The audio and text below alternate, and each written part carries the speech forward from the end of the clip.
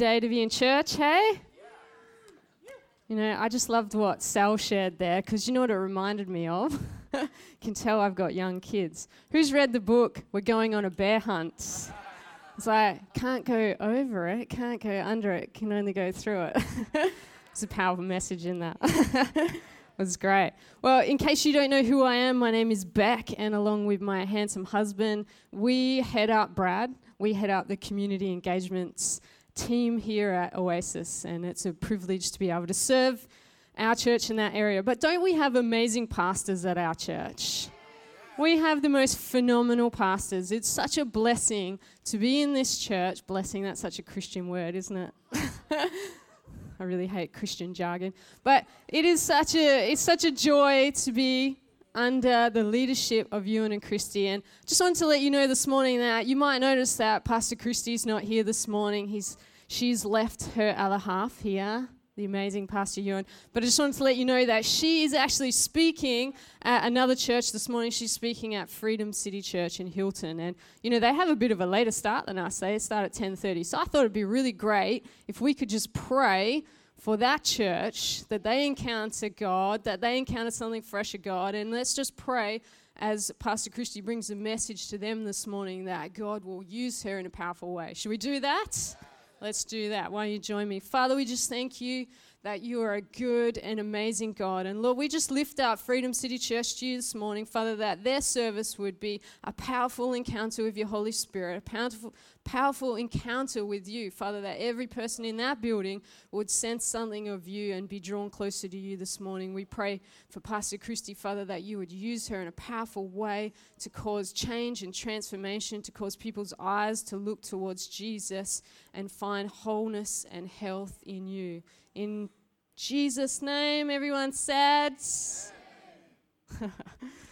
Christian jargon. Everybody say amen.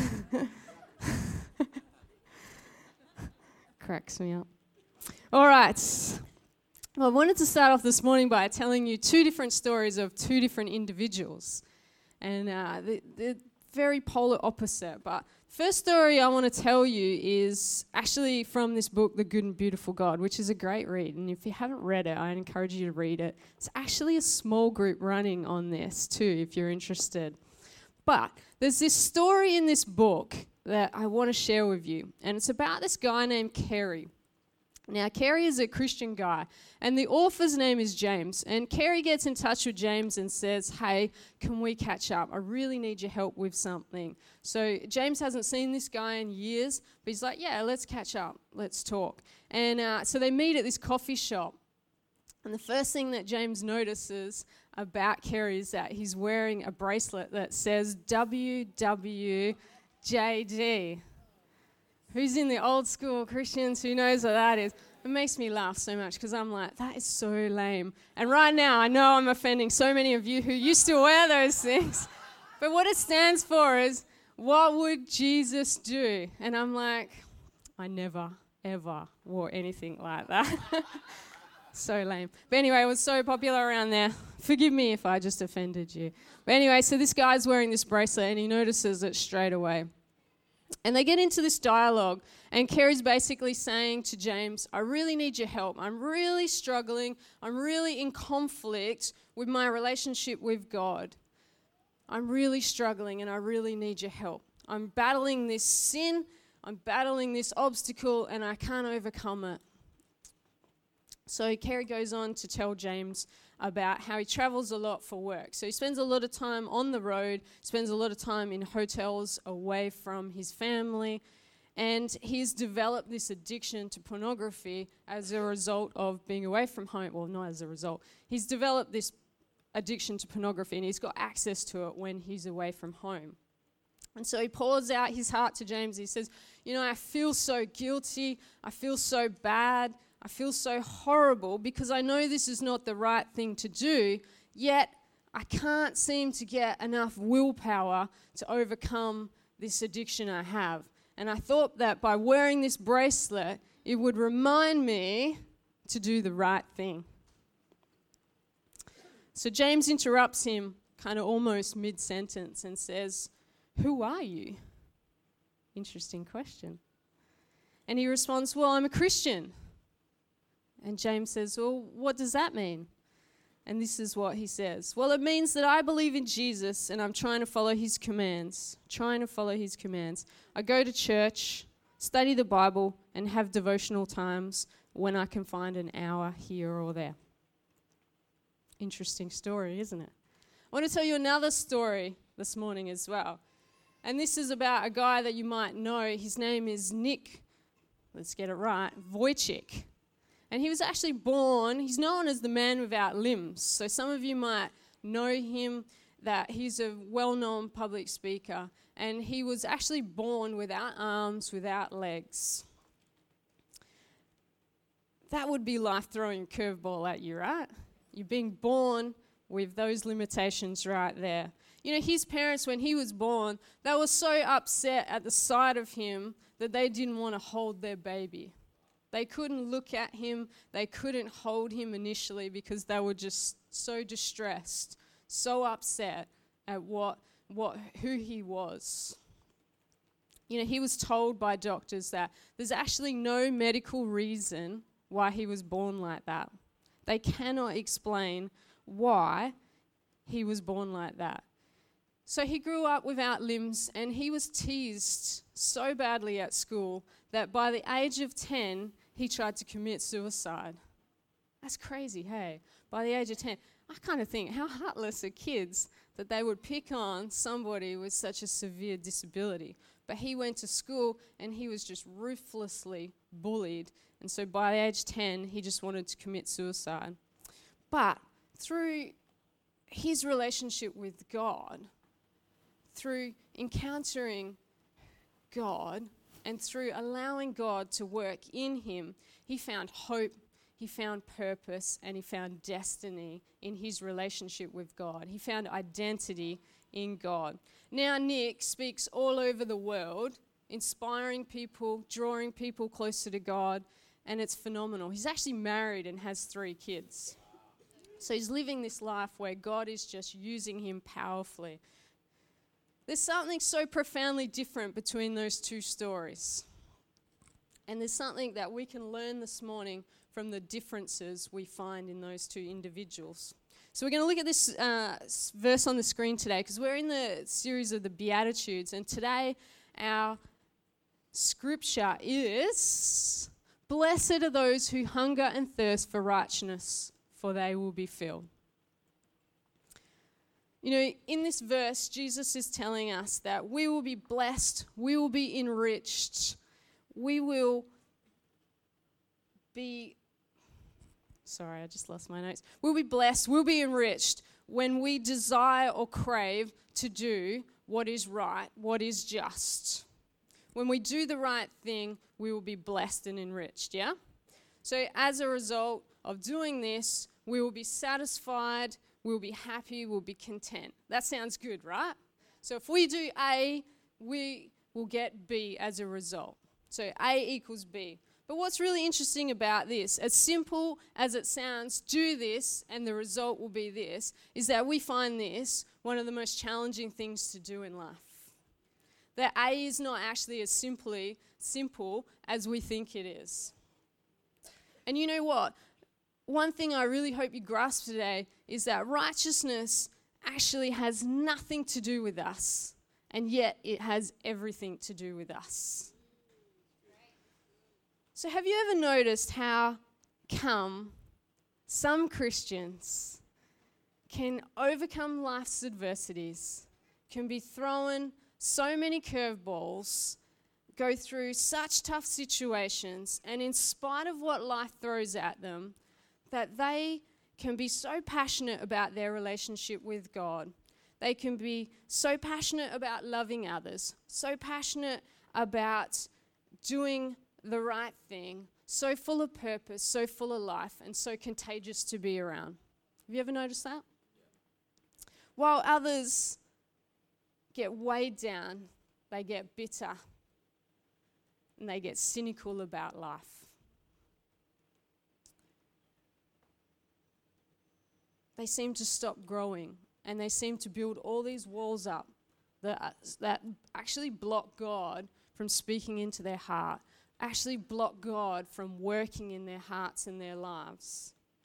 Maybe you've even noticed that some Christians feel this sense of obligation to God, this sense of obligation that I have to go to church, or a sense of duty to read their Bible and pray, as if God is going to get angry at them if they don't do those things. Somehow that if they don't do these things that God has asked them to do, that they're letting God down. They kind of have this attitude that if I do the right thing, if I tick all those God boxes, God's going to be happy with me. Yeah? But what's so great about this passage of the Beatitudes is that we're exploring over this season is that Jesus busts onto the scene at such a pivotal point in history and challenges the way that people perceive how the kingdom of God is, how people perceive how God works. You know, living God's way is not simply about fulfilling a set of rules and regulations. You know, his purpose, Jesus' purpose when he came and spoke that message on the Sermon on the Mount was really to flip the way people thought, was really to flip the way they thought about God, was really to flip the way they thought about the kingdom of God, was to shatter incorrect understandings of who God is and his character. It was to show that he fulfills the obligations of the Old Testament, that he fulfills what we can't do, and to transform the heart of people from being religious to relational. That's the whole purpose of the Beatitudes. So blessed are those who hunger and thirst for the righteousness, for they will be filled. So Jesus is shifting people's understandings from a have to a want to. That's what God's talking about right here. So if we put that on the screen as well, do you know when you rehearse this in your mind, you forget to mirror opposite to you guys? So I was like going to walk over here to have to, but I really need to walk over here.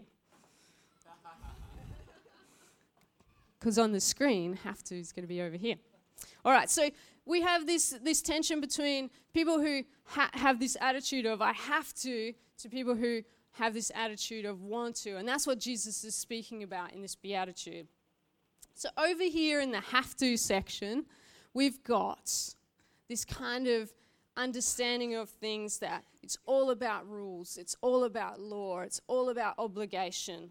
You know, it's an attitude of I have to do the right thing or God might get angry at me. You know, here's an example. So I have a kid who is 7, going on 12, I feel, at times. But, you know, you give your kids jobs, right? Age-appropriate jobs. And so one of the jobs that we give to our son is he has to set the table every night, right? We're like, you know, go set the table. He knows he has to do it, but he's a real boundary pusher, so he leaves it right till the last minute. But you're like, Caleb, you need to go set the table. Oh, do I have to? Do I have to? You know, he's operating out of this sense of, do I have to? Who at work, when their boss asks them, do I have to do that? Do I really have to? You know, and the reason that we have that kind of have to attitude is because we know there's an obligation there. There's a consequence if we don't do what's right. And, you know, ultimately, our son sets the table every night because he has learned that there's a consequence. I won't serve him dinner if he does not set the table. We will eat dinner without him and he can go hungry. Tough love. You know, you could be like Mother Teresa. We all know who Mother Teresa is, isn't she? An amazing individual. And I had the privilege of actually visiting her place in Calcutta. And it's phenomenal. Amazing lady. Done amazing things. But, you know, we could be as righteous as her. We could be as good as her. We could be as just as her. But if our attitude is a have to, what difference does it make? God's not asking you to have to do anything. You know, that God's interested in your heart and your attitude over your actions all the time.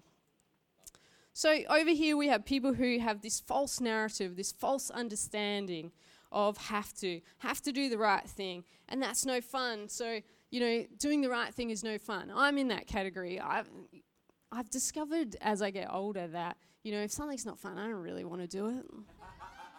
I'm like, and you and Christy keep getting us to do all these personality profiles. And I'm kind of like justifying, yeah, see, my personality doesn't like that. It's not fun. I'm not doing that. That's not actually right. But, like there's, sometimes we think as Christians, it's boring to be a Christian. We have to do all these things. We have to do this right. And so some people have this kind of thing, well, if I just go right up to the boundary, just go right up to the line, like how bad is it if I'm speaking about that person really badly, they're not here, they can't hear. Or, if I go out and get smashed with my mates, just kind of teetering is this kind of attitude of, I only want to do the right thing because I feel I have to, not because I intrinsically want to, yeah? But if we step over the line, it's that attitude. It comes back to the heart. You might be teetering on the edge, but what's your heart saying? So the religious people of the time had this perverted view of God's teachings, and they were pushing that on people as well.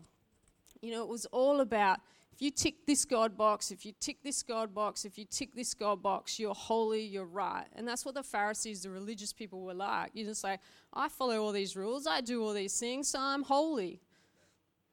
This is in the have to. But their motives and their attitudes are terrible. And as a result of that, if you kind of have this have to attitude and you tick those boxes, do you know what the end result of that is? You actually perpetuate this attitude of self-righteousness. It's like, I did this, I'm really good. Or you do the opposite, where you just feel guilty when you fall short, when you can't quite meet the mark. So you either get this self-righteousness, you feel good because you've done the right thing, or you feel guilty because you haven't done the right thing. But if we move over to this side, we get the want to. This is my favorite side. Don't always land in this side, but over this side we have the want to do what Jesus is talking about. We have this intrinsic desire within us to do what's good. It kind of flows out of who we are. We want to do what's just and right. When we see something, we want to action it. We want to help that person. We want to do what's good and right. There's a sense of freedom on this side. There's a sense of lightness. It's not conjured up, it's not forced. It just comes easily out of a relationship with Jesus. It comes out of the transformation that comes as you walk with Jesus. It's this intrinsic desire to do what's right. So here we have the elimination of the rules and the obligations that we have in the have to side. That doing what is right just comes so naturally as we become more like him. Because as you walk with him, you become more like him, yeah? All right, so suddenly on that can to side, want to side, all those behaviors that were so once appealing to you, like going out and getting smashed with your friends or speaking about people badly, suddenly they're just distasteful to you. You're like, why would I do that? Why would I speak badly about that person when look what God's created them to do? Look who they are. Look at their potential. Look how much God loves them. We start to see things in a different light, not because we have to, but because we're seeing it from God's perspective, yeah?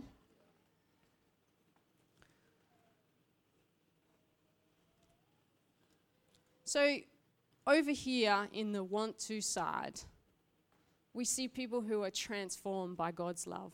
We see people who have encountered Jesus, have understood his love, and have transformed, and out of their relationship with God and out of their continued relationship with God and they're continually walking with him, just spills out God's character naturally. So I want to show you a verse in a sec. 2 Corinthians 5:17. If you got your Bibles, look it up. Nobody brings their Bibles to church anymore, do they? It's on the screen. 2 Corinthians 5:17. Anyone who belongs to Christ has become a new person. The old life has gone. So in this want to section, it's not about rules, it's not about obligation, it's about this transformed life. So you don't want to do those things anymore. You don't want to be in the have to, because you've encountered God. God has transformed you. He's creating you into a new person, yeah? So in my early days as a Christian, I had this perpetual cycle of feeling like I had to read my Bible, I had to pray, had to do all these things and spend X amount of time. And I actually get caught up in this guilt cycle. I'd be like really passionate for God, and then I'd be like just get caught up in life circumstances, and then I'd be like, oh, I didn't read my Bible this week, I didn't pray, and I'd feel this cycle of guilt. I'd just be feeling guilty. Oh, I've got to do that. And then I would do it out of this attitude of, okay, I've got to read my Bible, I've got to pray and stuff. And some people wired like that. Like I remember Joel spoke last year about how he got up at 5 o'clock in the morning, and he was really like, I have to do it like this way because that's the way his personality works. But for me, I was listening to that message and I was like, go Joel, but that sounds torture to me. I'm like, I would hate that. If I had to get up at 5 o'clock in the morning and pray, it's like, God, just, no, take me to heaven right now. So, like, I have a different way of relating to God, and I think that's awesome that you do it like that. And I could totally see your personality works like that. But the difference is Joel doesn't have a religious attitude that he has to get up, and God's going to be angry at him if he didn't get up and pray and read his Bible at that time. Because it's not about that. It's about this desire to spend time with God. So if you're kind of caught up in that loop, my encouragement to you this morning is that you seek God and find freedom from that. Don't get caught up in this cycle. Because, there's no joy that comes out of that. God hasn't called you to a life of just mundanity. It's supposed to be life-giving transformation relationship with God, not just this obligation of, I've got to do this week. Every morning I've got to do this, and this. But, the difference for me was, on my journey with God, I got to this point where I really grasped the revelation of God, the revelation and the understanding of what Jesus did on the cross that broke me free from all those rules, all those obligations, and all those have-tos that gave me the freedom to want to. And I'll be honest, I don't read my Bible every day. I know, shocking, right? I do pray, I do talk to God. I have I won't go there. But the way it works for me, definitely I read my Bible. I'm passionate about reading my Bible. Doing this message, the great revelations that you can find as you scratch the surface of the Word and you dig into it, God can really speak to you from that. But I don't have this kind of religious mindset that every day I have to tick that box, I've done my devotions, There's a vast difference in the shift in your attitude from have to do my devotions today, God's going to be angry, to, oh man, I can't wait to spend some time with God and catch up with God. And what's God got to say to me today? That's a shift from the want to the have to, yeah? So Jesus doesn't come to get rid of the Old Testament law. Sometimes I think we think that Jesus has come and so that's all irrelevant. It's actually not all irrelevant. Jesus comes and he fulfills all the requirements of the Old Testament so that we don't have to be obligated to all those things. He takes all those rules and all those regulations that are impossible for us to live up to, and he takes it on, and his death frees us from that. Isn't that great? The law's purpose is to highlight how we can't do it on our own. We can't fulfill all those things on our own. And Jesus comes and he fulfills that. So we have the freedom to want to be in the want-to camp of relating to him. So good, isn't it? And on the back of Easter, how good is that? That we, just in this time of understanding of the power and the significance of what Jesus did in that moment when he sacrificed his life for us. So Jesus is the one who makes it possible for us to be righteous in God, yeah? He makes it possible. I said, has nothing to do with us and everything to do with us. Jesus makes it so it's nothing to do with us, but then there's a responsibility that comes on us so that we can allow God to work in our hearts and our lives and to cause that righteousness to flow out of us, yeah? So we get this have to, and then the cross in the middle, which changes us to want to. So the way we get from have to want to is not to stop trying to do bad things. That's not the aim. The aim is not to stop trying to do bad things, but rather let God transform you from the inside out.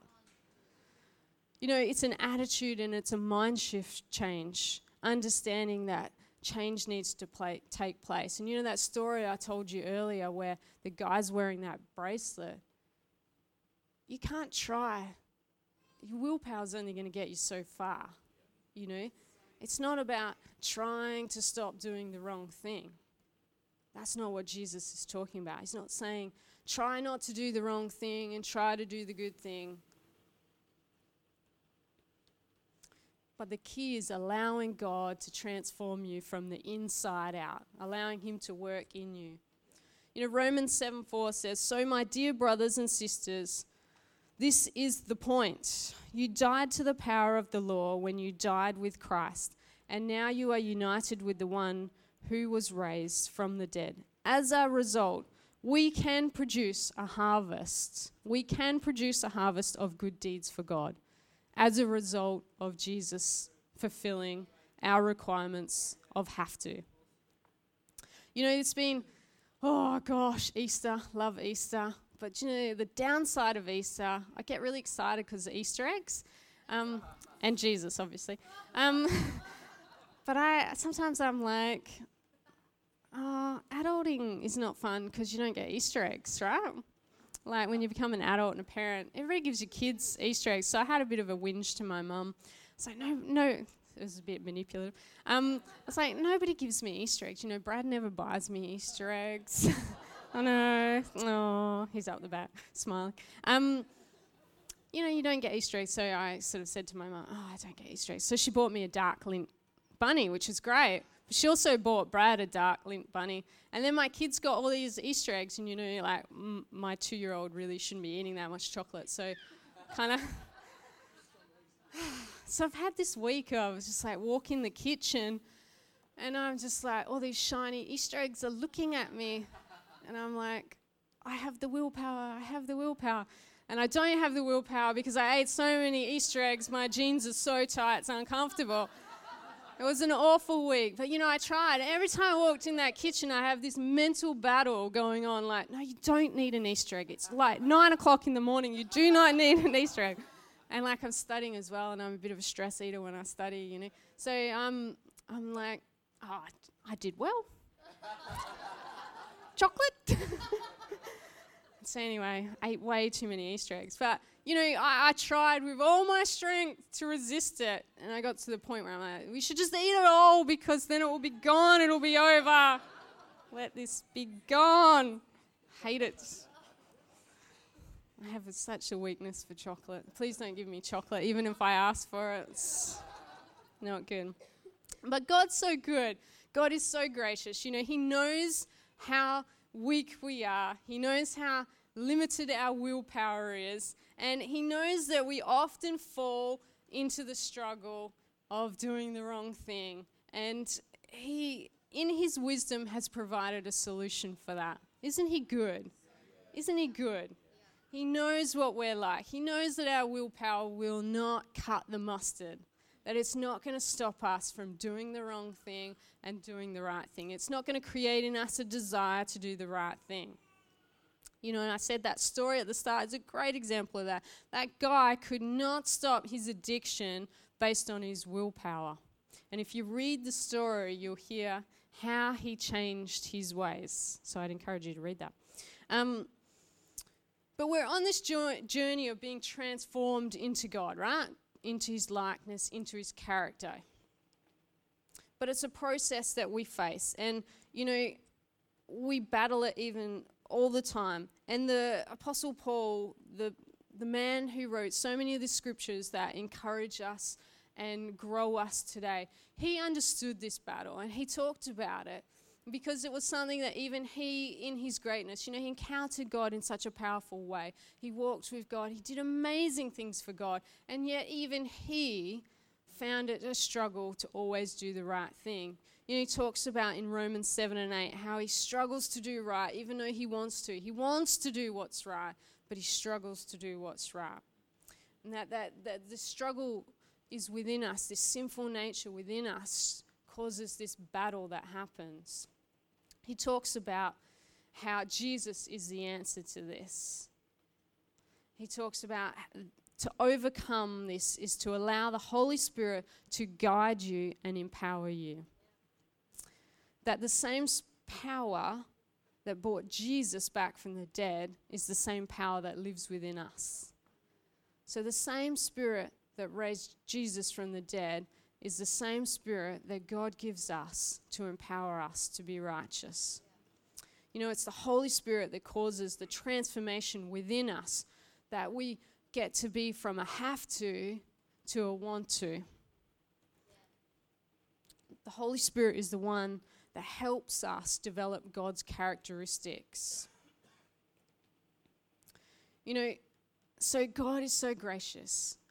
He's fulfilled our obligations to have to, and He's given us the power, the Holy Spirit, to transform us so that we want to. But you know what? There's always a cost, right? It's not always easy, is it?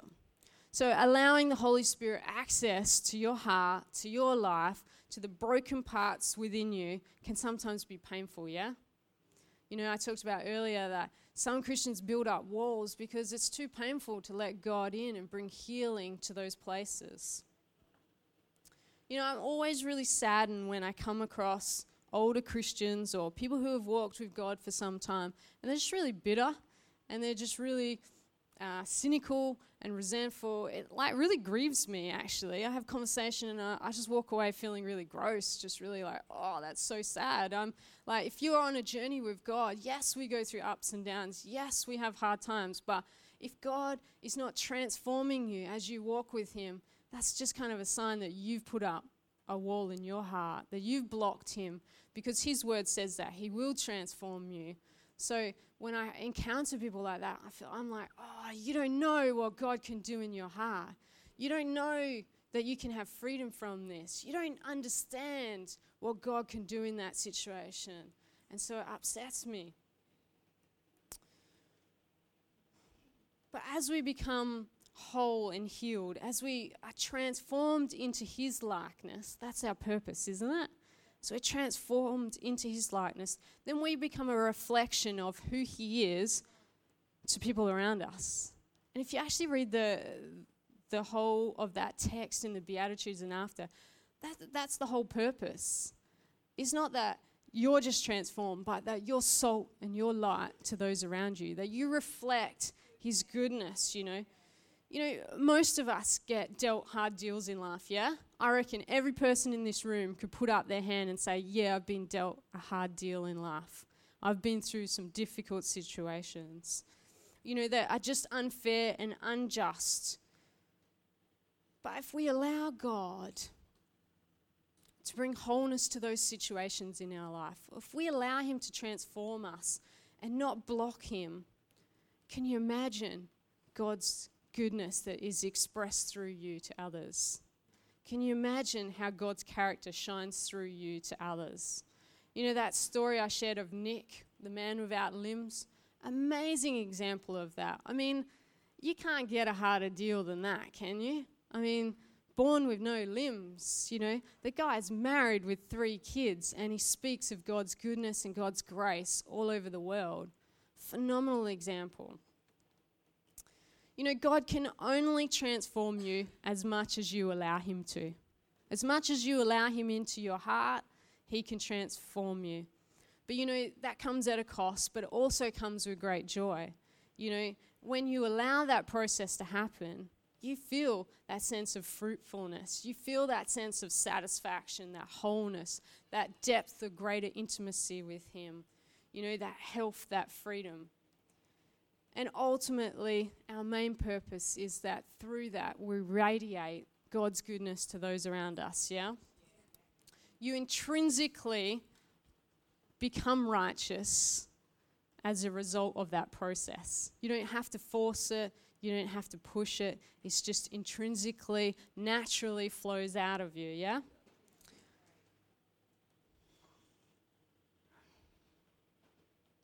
So to sum all this up,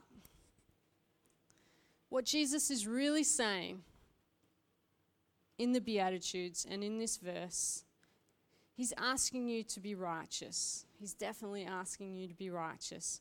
But what he's really saying to you is that he has fulfilled the have to requirements so you get to.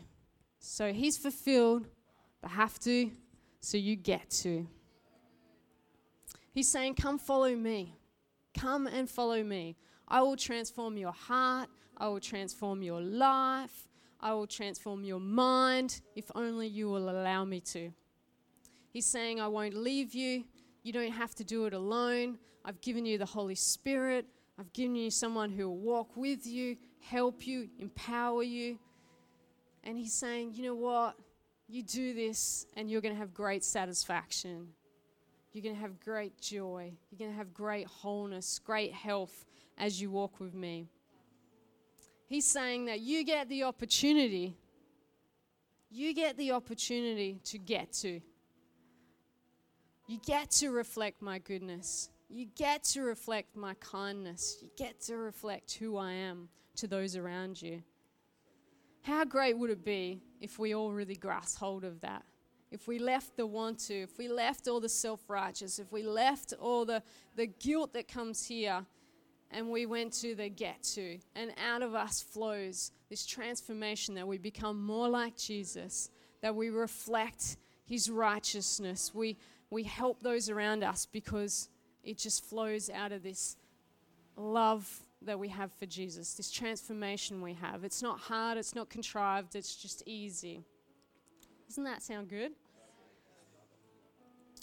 Why don't we pray this morning? Why don't you join me?